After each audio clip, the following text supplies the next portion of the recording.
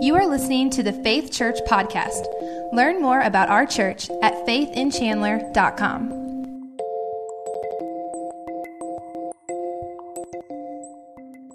If you are in many churches, a lot of times congregational singing is not congregational singing. And so to hear the voices around singing all different kinds of songs this evening, that was a huge blessing to me. That's why we sing. We sing to God, but we also sing for the encouragement of others around us.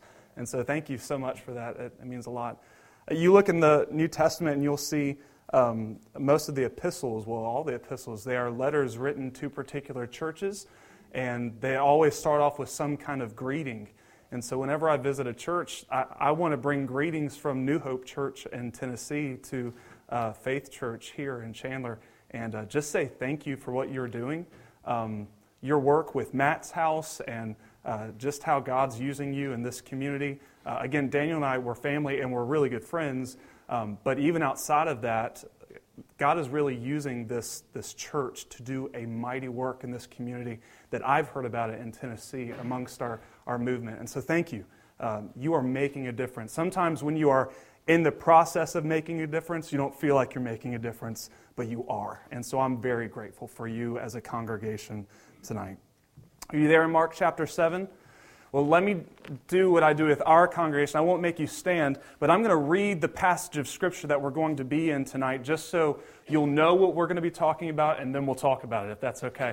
It's going to be about 23 verses, okay? So you might have to hang with me. I know on a Monday night to just sit and read amongst the congregation, it might be difficult, but hang with me, and hopefully we'll get into it all right. All right, so Mark chapter 7, and we're going to pick up in verse 1, and we'll read through verse 23. Talking about Jesus and his confrontation with Pharisees.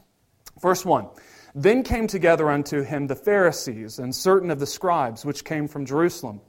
And when they saw some of his disciples eat bread with defiled, that is to say, with unwashed hands, they found fault. For the Pharisees and all the Jews, except they wash their hands oft, eat not, holding the tradition of the elders. And when they come from the market, except they wash, they eat not. And many other things there be, which they have received to hold as the washing of cups and pots, brazen vessels, and of tables. Then the Pharisees and scribes asked Jesus in verse 5, Why walk not thy disciples according to the tradition of the elders, but eat bread with unwashen hands? Jesus answered and said unto them, Well hath Isaiah the prophesied of you hypocrites, as it is written, This people honoreth me with their lips, but their heart is far from me. Howbeit in vain do they worship me, teaching for doctrines the commandments of men. For laying aside the commandment of God, ye hold the tradition of men as the washing of pots and cups, and many other such things like ye do. And he said unto them, Full well ye reject the commandment of God, that ye may keep your own tradition. For Moses said, Honor thy father and thy mother, and whoso curseth father or mother, let him die the death. But ye say, If a man shall say to his father or mother, It is Corban, that is to say, a gift, by whatsoever thou mightest be profited by me, he shall be free. And ye suffer him no more to do aught for his father or his mother, making the word of God of none effect through your tradition, which ye have delivered, and many such things like ye do. And when he had called all the people unto him, he said unto them, Hearken unto me, every one of you, and understand. There is nothing from without a man that entering unto him can defile him, but the things which come out of him, those are they that defile the man. If any man have ears to hear, let him hear. And when he had entered into the house from the people, his disciples asked him concerning the parable, and he said to them, Are you so without understanding also? Do ye not perceive that whatsoever thing from without entereth into the man, it cannot defile him? Because it entereth not into his heart, but into the belly, and goeth out into the draught, purging all meats. And he said, That which cometh out of the man, that defileth the man. For from within, out of the heart of men, proceed evil thoughts, adulteries, fornications, murders, thefts, covetousness, wickedness, deceit, lasciviousness, an evil eye, blasphemy, pride, foolishness. All these evil things come from within and defile the man. I've been praying for quite some time since Pastor Daniel asked me to preach tonight what what to preach to a congregation that I'm acquainted with, but I don't know. Sometimes that's difficult. If it is a revival service, I'm working off the understanding that the majority of us are believers. There might be a few who you've just come, you've been invited by a friend, and we are so thankful that you're here. But I don't know about your life, but the times in my life when I am at my lowest spiritually, hypocrisy comes in really quick. And so tonight I want us to take a look at hypocrisy. Now, I was told a long time ago by a pastor friend of mine that there are two ways that you can come to church, two ways you can listen to a sermon. You can either come with a pitchfork or you can come with a fork. What he meant by that was you can come with a pitchfork, and whenever the pastor says something, you'd be like, oh yeah, I know who needs that. And you can spread it around and you can dish it out to the people who you know they're a hypocrite. Yeah, they need to hear that. Or you could come with a fork and you could take it yourself. You could ingest it into your life and you could adapt and change and hear the gospel and let it change you. So I hope that we have come with our forks tonight and not our pitchforks. Let's pray. Lord, I love you, and I thank you for this congregation. Thank you, God, for how you're working in them and through them. And God, we pray tonight that you will use your word. Your word will go forth, that it will not return into you void, as Scripture says. It will accomplish the task for which you've called it. And God, I pray that you'll help us. Help us to have a deep, sincere look at our own lives. That's in your precious name I pray, Jesus. Amen. What's the rival of the local high school? Is there another? What's the rivalry? Do we have one? Boonville and Castle. Is it pretty good? Pretty strenuous? Yeah? Okay. No. We're getting into the March Madness, the NCAA tournament's coming up, and you'll have rivalries that are hearkening back for decades, that they've always had it out for each other. And we're going to see some of these rivalries unfold this week throughout the basketball tournament. When we come to Mark chapter 7, Jesus is meeting his rivals in some way, shape, or form. They're the Pharisees. They're the group of men that they had a chip on their shoulder. They had something against Jesus. Every single time they are mentioned, they're trying to find fault with Jesus. There's an issue always. Jesus had no particular animosity towards them. He had nothing to prove to them. He didn't have a chip on his shoulder. They did towards him, though. He was gaining all this popularity as a spiritual teacher, and they were just kind of being left in the dust. So just 4 chapters earlier in Mark chapter 3, they met with a group called the Herodians, and at that point, early in Jesus' ministry, they had begun to plot to destroy Jesus. So Jesus being crucified on the cross was not something that just happened. This was a 3.5-year process that the Pharisees had been working all along. That's why I say they're rivals. Ironically, when we come to Jesus in chapter 7, his popularity is kind of already trending towards the decline. If you read the 4 Gospels, Matthew, Mark, Luke, and John, and you try to do it in a harmonious way, you'll find that the pinnacle, the height of Jesus' popularity is when he fed about 5,000 men on a hillside with just 5 loaves and 2 fish. Now, scholars have said that that's just the men count, and they have estimated that it could be upwards of 20,000 people. I don't care how many it is. Feeding this congregation with 5 loaves and 2 fish, that's a miracle, right? Okay? So at that point, that's the pinnacle of Jesus' ministry, and from that point on, you will see a steady decline in the multitudes of people who come after Jesus. There's still a group, there's still a large contingent. He's going to feed 4,000 a little later on, but that's the pinnacle. Ever since then, it starts kind of going down. In Mark chapter 6, verse 56, Mark does a great deal of summarizing Jesus' ministry when he says, "And whithersoever Jesus entered into villages or cities or country, they laid the sick in the streets and besought him that they might touch, if it were but the border of his garment. And as many as touched him were made whole." But Jesus isn't concerned with crowds. He's not in it to break any records. He's not tweeting how many they had on Sunday. He's not interested in preacher numbers. You know what those are? Like 1, 2, 100. Oh, we had about 500 people. Yeah, this is a good number today. Jesus came to seek and to save those who are lost. That's why He's here. That's why He comes in the Gospels, why He came into history, And oftentimes throughout the Gospel account, you'll see that the crowd actually inhibits Jesus' ability to reach the one, to reach the individual, to reach the lost sheep of Israel. The Pharisees, they definitely fit into this category of lost. They are as lost can be. But here's something that I don't think of often enough. Jesus loves the Pharisees. He loves them. I don't know that I've ever heard a sermon ever praising the Pharisees, and rightfully so. They've got messed up theology. They're a group that they are bent towards their own. But sometimes we look at them living 2,000 years ago and we make such harsh judgments and we think that Jesus was just, out to get. He loves these men. Absolutely loves them. He's going to have strong words for them. Don't get me wrong. He's going to be very upfront with them. And that's because their leadership is attracting innocent people.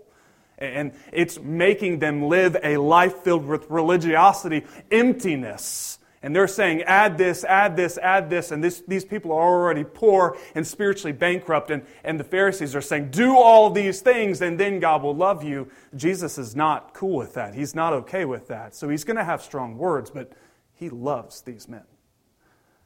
He died at their hands on the cross. They were the ones who had started this whole process. But do you remember in one of His last dying breaths, do you remember what He prayed for the Pharisees who were standing in judgment at His feet? He prayed to His Father and He said, Father, forgive them. They do not know what they're doing. He absolutely loves hypocrites. Jesus loves these Pharisees. So they're not His enemies. And even if they are His enemies, Jesus told us earlier to love our enemies.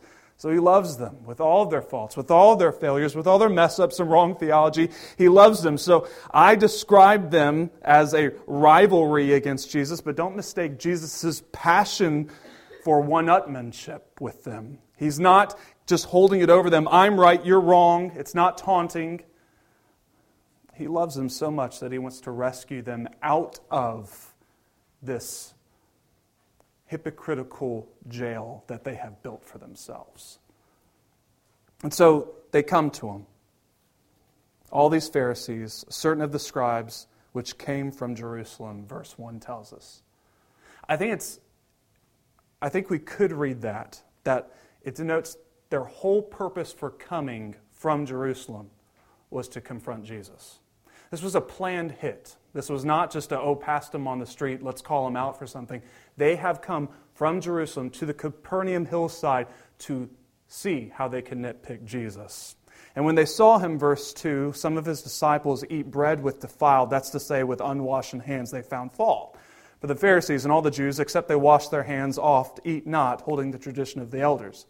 And when they come from the market, except they wash, they eat not, and many other things there be which they have received to hold as the washing of cups and pots, brazen vessels, and of tables. Then the Pharisees and scribes asked Jesus, Why walk not thy disciples according to the tradition of the elders, but eat bread with unwashed hands?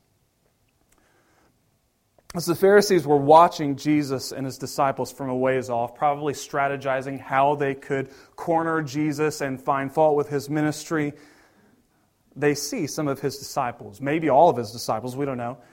They eat some food in the marketplace without properly washing their hands. And that's an affront to Jewish tradition, not Scripture. Nowhere in the Bible will you find meticulous details on how to wash your hands. This is all man-made stuff that the Pharisees had made up, this particular washing of hands. It's all tradition. And so I don't want you to think that the disciples are breaking the law of God. They're breaking man's laws. And that hurts. They just kind of bristle at the disciples. They can't stand that they are not doing things the way they want them to do. I don't think they're feigning disgust here. I don't think they're faking it. I don't think they're just trying to make a scene. I think they're literally offended at what these disciples are doing. What's going on is that the disciples didn't wash properly. It's not like they had mud dripping off of their hands, but they didn't wash their hands in the special way that the Pharisees had prescribed. Like verse 3 says, we don't know exactly how they were to wash specifically, but a very literal translation of the original language is that they washed their hands with the fists. And so some have suggested that they would regularly wash their hands, and then to make sure that their fingers did not get any kind of Gentile dirt on them, which would defile them, they would clench their hands and they would scrub the rest of their arms to make sure that when it was time to eat, that their hands, their fingers, which was touching the food, would be clean enough to eat and untouched by Gentile dirt.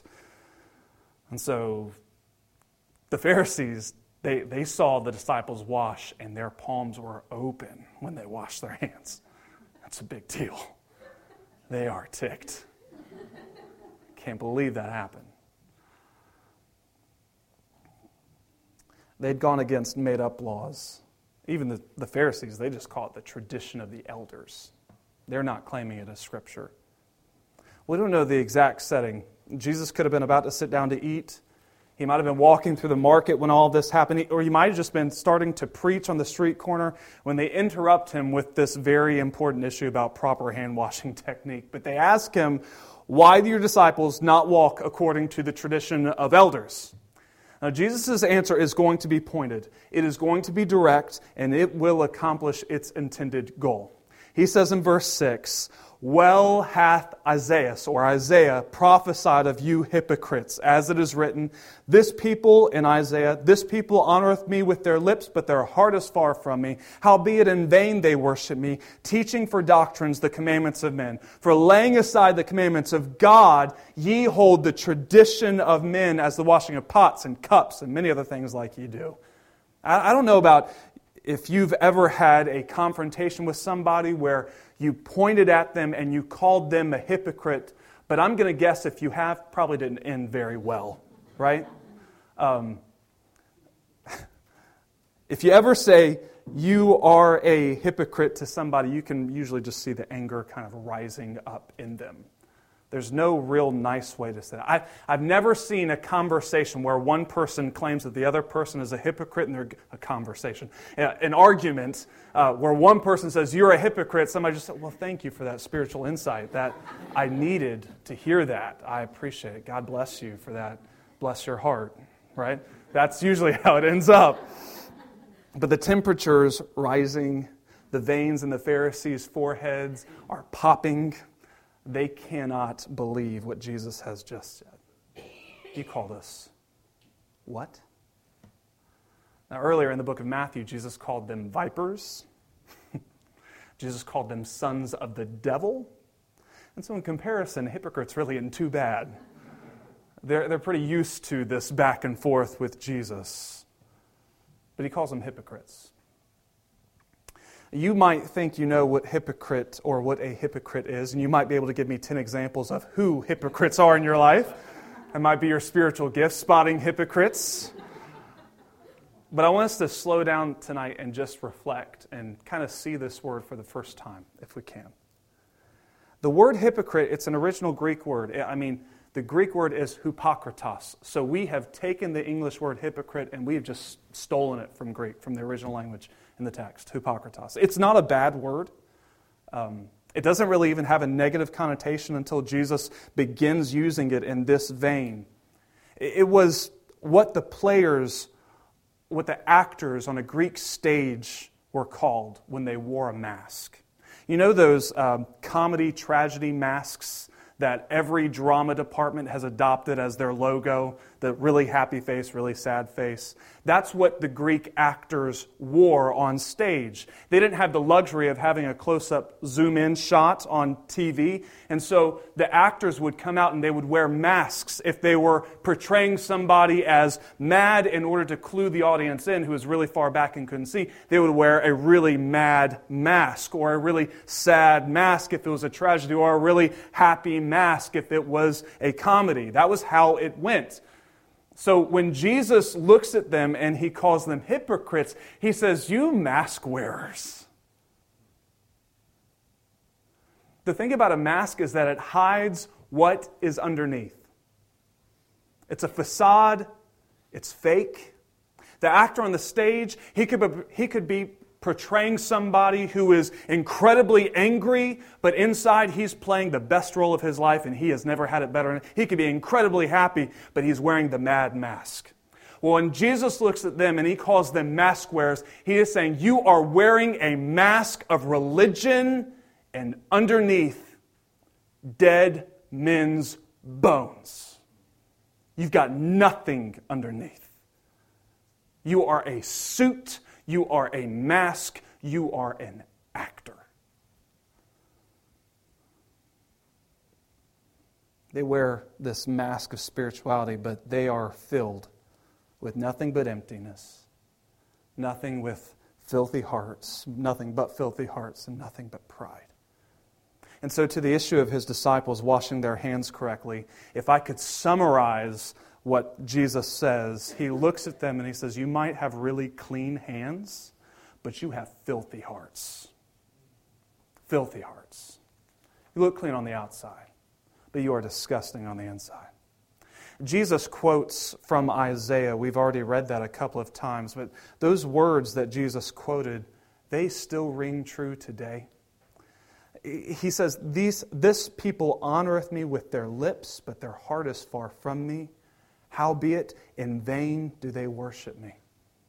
Jesus says three things of Pharisees, of hypocrites. He says that they are filled with empty words, that they are filled with filthy hearts, and they are filled with prideful worship. In fact, that is the three marks of a hypocrite in this passage. I want to walk us through the rest of Jesus' confrontation. And remember, there's two ways to approach a sermon with a pitchfork or a fork.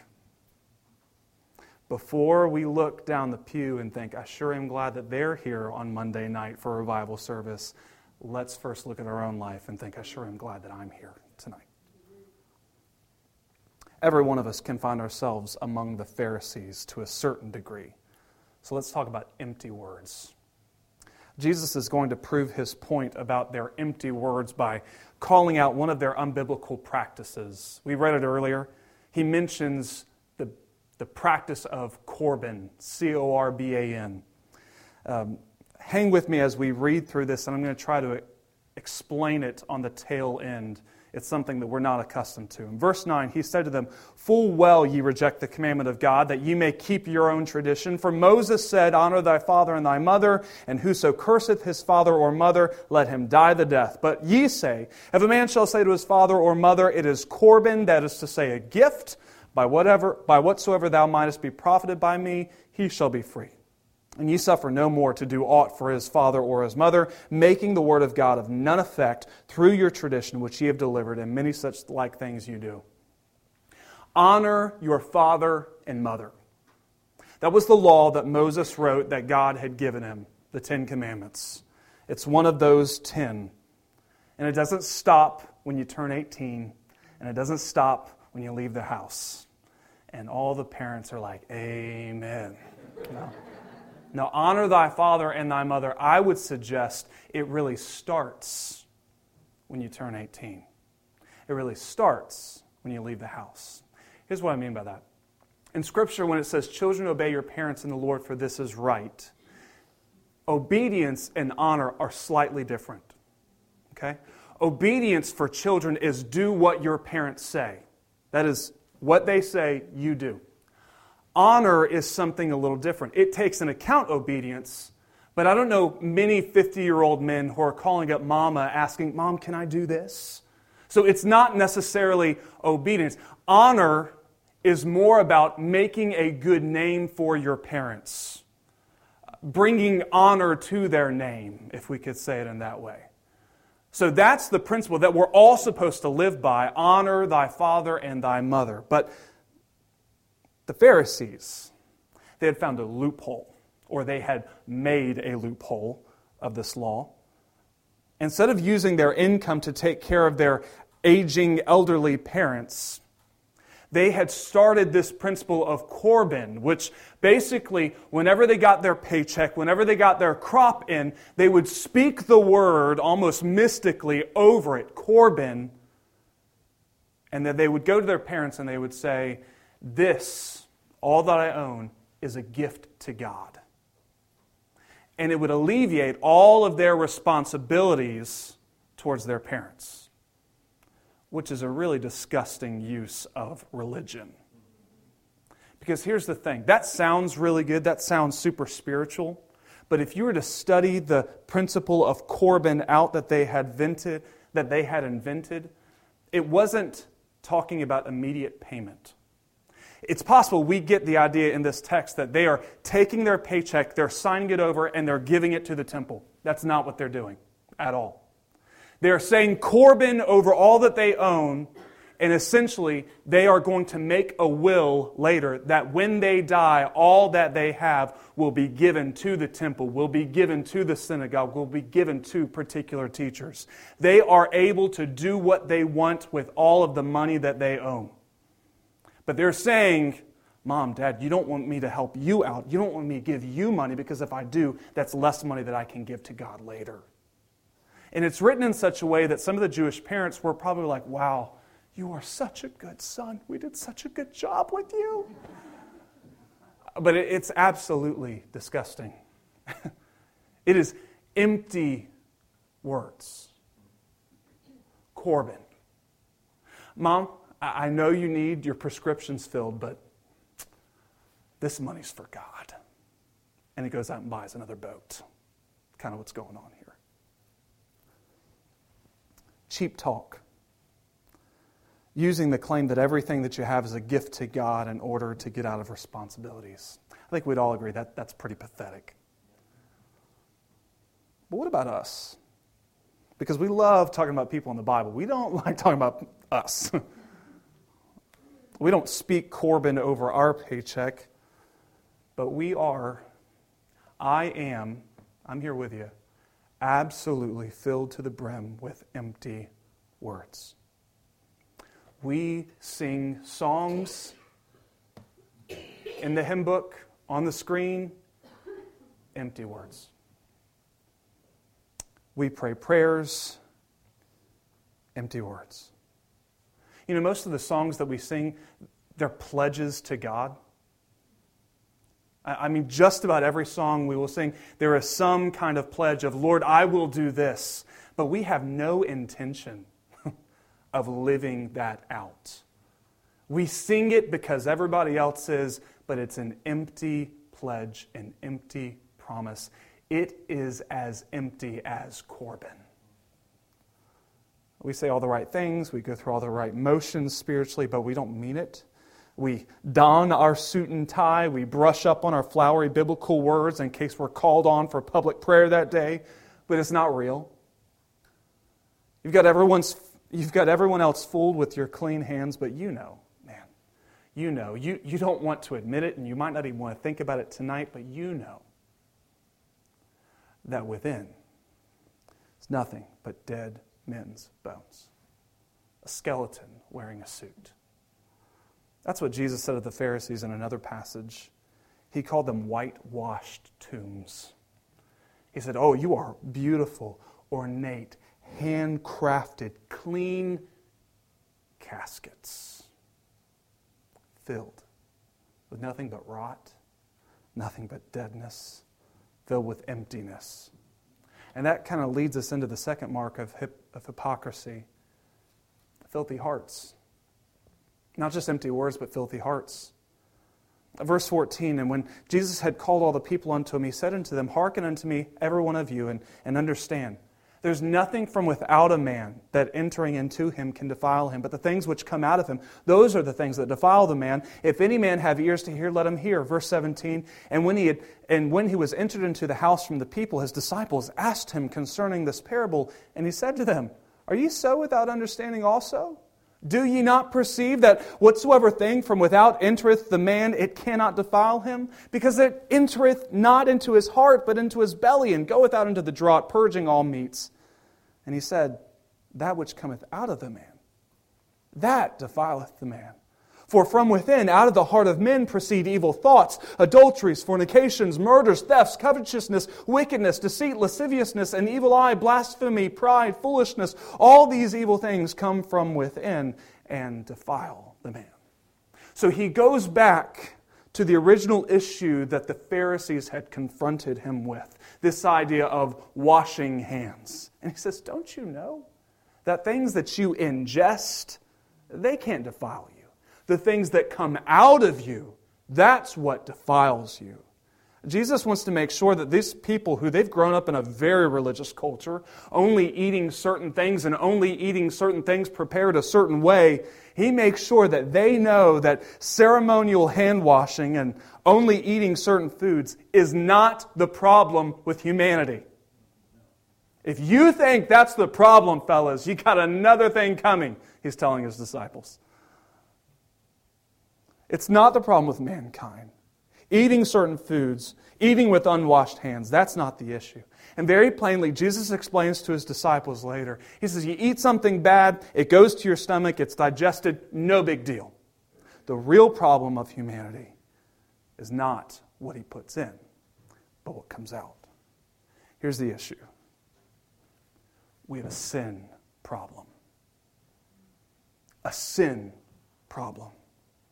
Mankind has a sin problem, and we have tried everything in the world to fix this sin problem.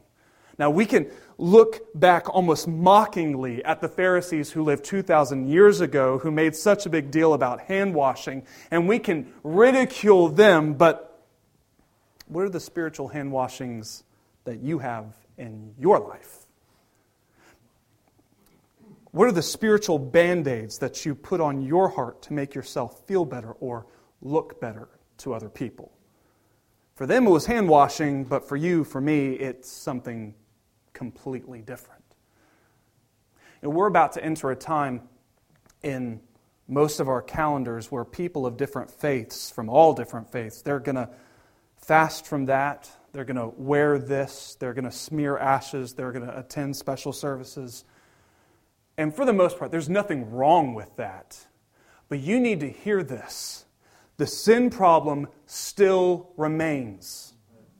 No matter what you fast from, no matter what you put on, no matter what you smear, the sin problem is there. It's not coming off. What you wear, don't wear. What you observe, don't observe. Eat, don't eat. It's still there. There's no amount of hand washing. There's no amount of spiritual ritual, church attendance, Bible reading, praying towards Mecca, groveling on your knees that will fix your heart. Listen to me. There is no outward adjustment that's going to fix your heart. Nothing will. You might think, well, if I just come to church more, it's not going to fix your heart. I love church. I've made my life church. But this place, these meetings, in and of themselves, they will not change you. You will come in and leave the exact same filthy heart person. All it does is it just puts another coat of lacquer on the casket. That's all it does. Still dead men's bones inside. But listen, because this is Christianity. This is the difference from all other religions out there. Jesus doesn't just come to make you look pretty on the outside. He comes to make you live on the inside. So it's not just lacquering the casket, making everything look nice on the outside. He comes in to give you a well springing up with life. That is why He came. That's why He died. Jeremiah 17:9, Jeremiah wrote it so well. He says, the heart is deceitful above all things. It's desperately wicked. Who can know it? I've got a friend who, he wakes up every morning, he's got it by his mirror, he's got this verse on the mirror, and he looks in his mirror and says, you are deceitful among all things. Who can know it? Just read that list again. All that comes out of the heart of man, and think of how many times this week some of these things have come out of your heart. By the way, if you're like me, when you read your Bibles, it's really easy to fall into the trap of saying, well, in this passage there's really bad sins, and then there's okay sins. Look, Jesus said these sins in one breath. He doesn't say, this is what comes out of really, really bad men, and these are the things that comes out of not so bad men. He's saying, this is what comes out of the heart of man. Verse 21, from within, out of the heart of man, proceed evil thoughts. Had any this week? Adulteries, fornications, murders, thefts, covetousness, wickedness, deceit, lasciviousness, an evil eye, blasphemy, pride, foolishness. Don't kid yourself. You don't need an attitude adjustment, a new perspective. You don't need to turn over a new leaf. You don't need to make reparations. You don't need to love yourself more. You need a new heart. You remember King David in the Old Testament, Psalm 51, King David of Israel, he had just been caught in this adulterous affair with Bathsheba. He's got an innocent man's blood dripping from his filthy heart. He knows that he's corrupt, and he knows he's broken. He knows he's unclean, and that's why he cries out in Psalm 51:10. He says, create in me a clean heart, O God. Renew a right spirit within me. There's no outward thing I can do to absolve myself of these things that I have done. I need clean hearts inside me. And until we come to that point, not just an adjusted heart, not just a bit of Jesus sprinkled into our hearts, until we say, I need a clean heart, I need a new heart, your life, it's going to be filled with empty words and a filthy heart and prideful worship. Jesus told the Pharisees that by sticking to these religious band-aids of hand washing and other ceremonies instead of the Bible, they were like verse 8, laying aside the commandment of God. They're taking the Bible, well, that's good and all, but how about this? Essentially,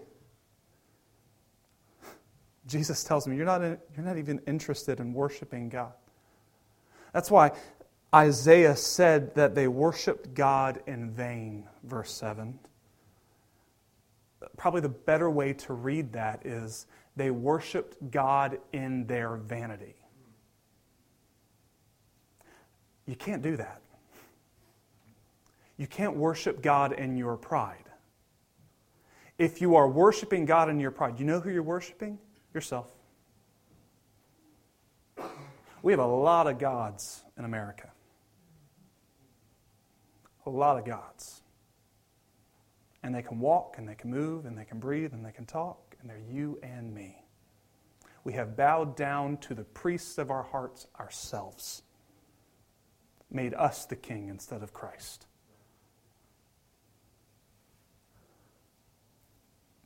This hypocritical worship, it's nothing new. It's as old as Cain. You remember Cain in the Genesis account? He brings his vegetables before God. And he does so that mom and dad and Abel can, wow, Cain, that is so good. Man, really good crop. And you're giving all that to God, amazing. He's not worshiping God. He's worshiping himself. Israel had been stricken with this hypocrisy for generations. In fact, Isaiah, he records it in chapter 1, verse 14, where God says, and he has said this often throughout the Old Testament, he tells the Israelites, your new moons and your appointed feasts, my soul hateth. They are trouble unto me. I am weary to bear them.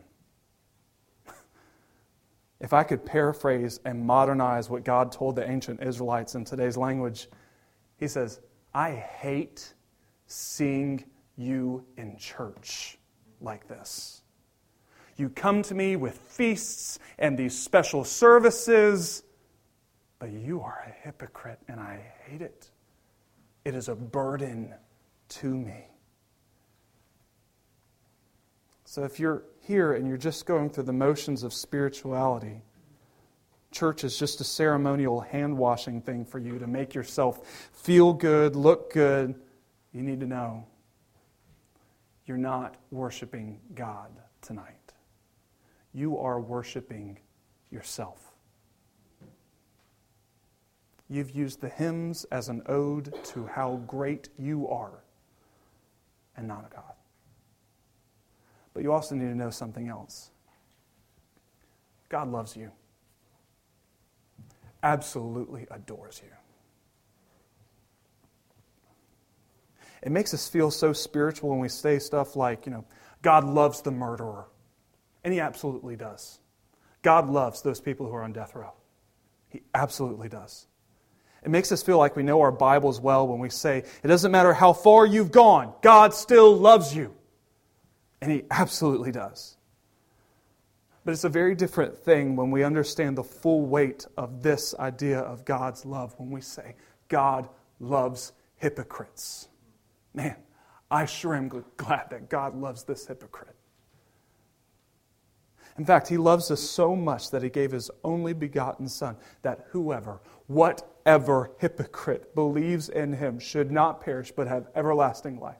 Jesus loves you so much that He died to cleanse you. He took the weight of all the world's filthy hearts on Him, and He offers a clean heart, a right spirit to all who cry out to Him.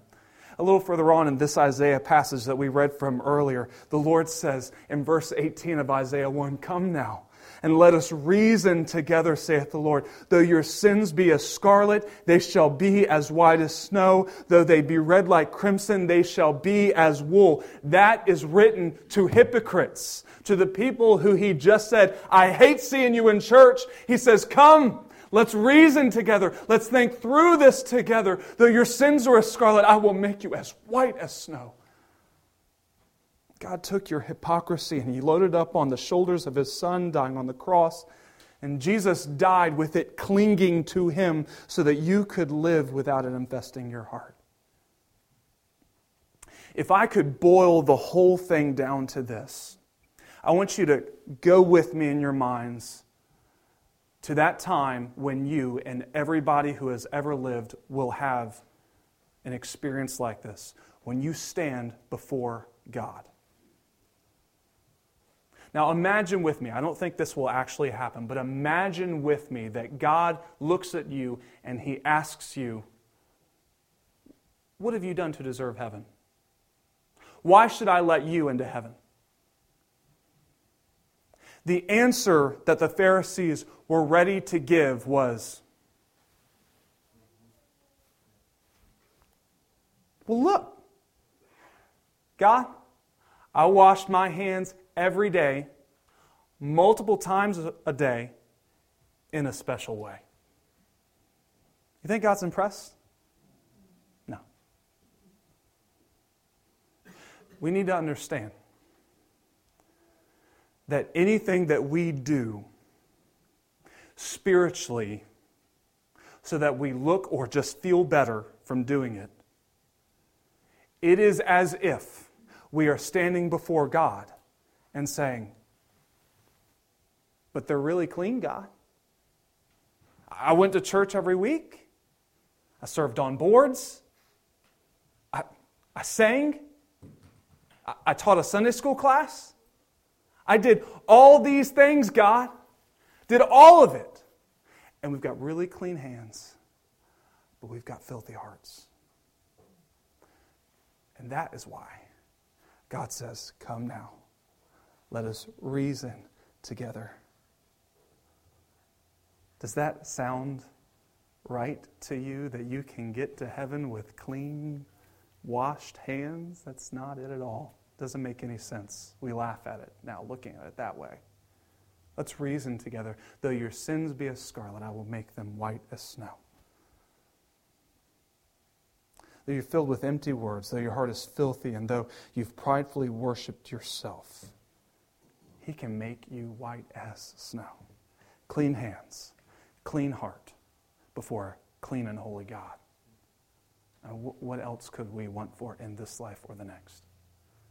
So a few weeks ago, I had some people in my church. I love my congregation. Man, they are incredibly encouraging. And I had several guys come up to me later. And I had preached a sermon, and they came up to me and they said, you were preaching right at me. What you were saying, that is how I see my life. I am going down that path. I am well into that path. I'm there. In your sermon, you didn't tell me what to do about it. I mean, that's like the ultimate failure of a preacher. It's like, hey, you're horrible. See you later. So it's like, the possibility is looking at this passage saying, hey, you got clean hands, you got filthy hearts. Mic drop, walk away. But that's not what Jesus does. So, what should we as hypocrites do? How do we fix this issue? Understand, you can't fix it. It's God who's fixing it. But what's the way? How do we get down this path? Could I suggest a few things, just 3? Number 1, admit it.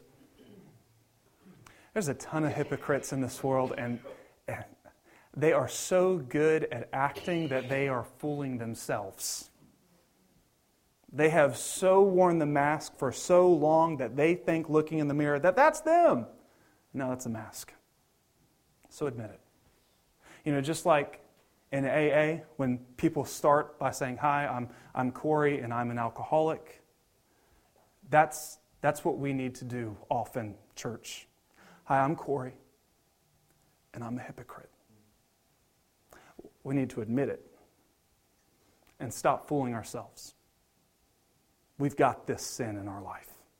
Every one of us has hypocritical tendencies in our life. We all want to look good.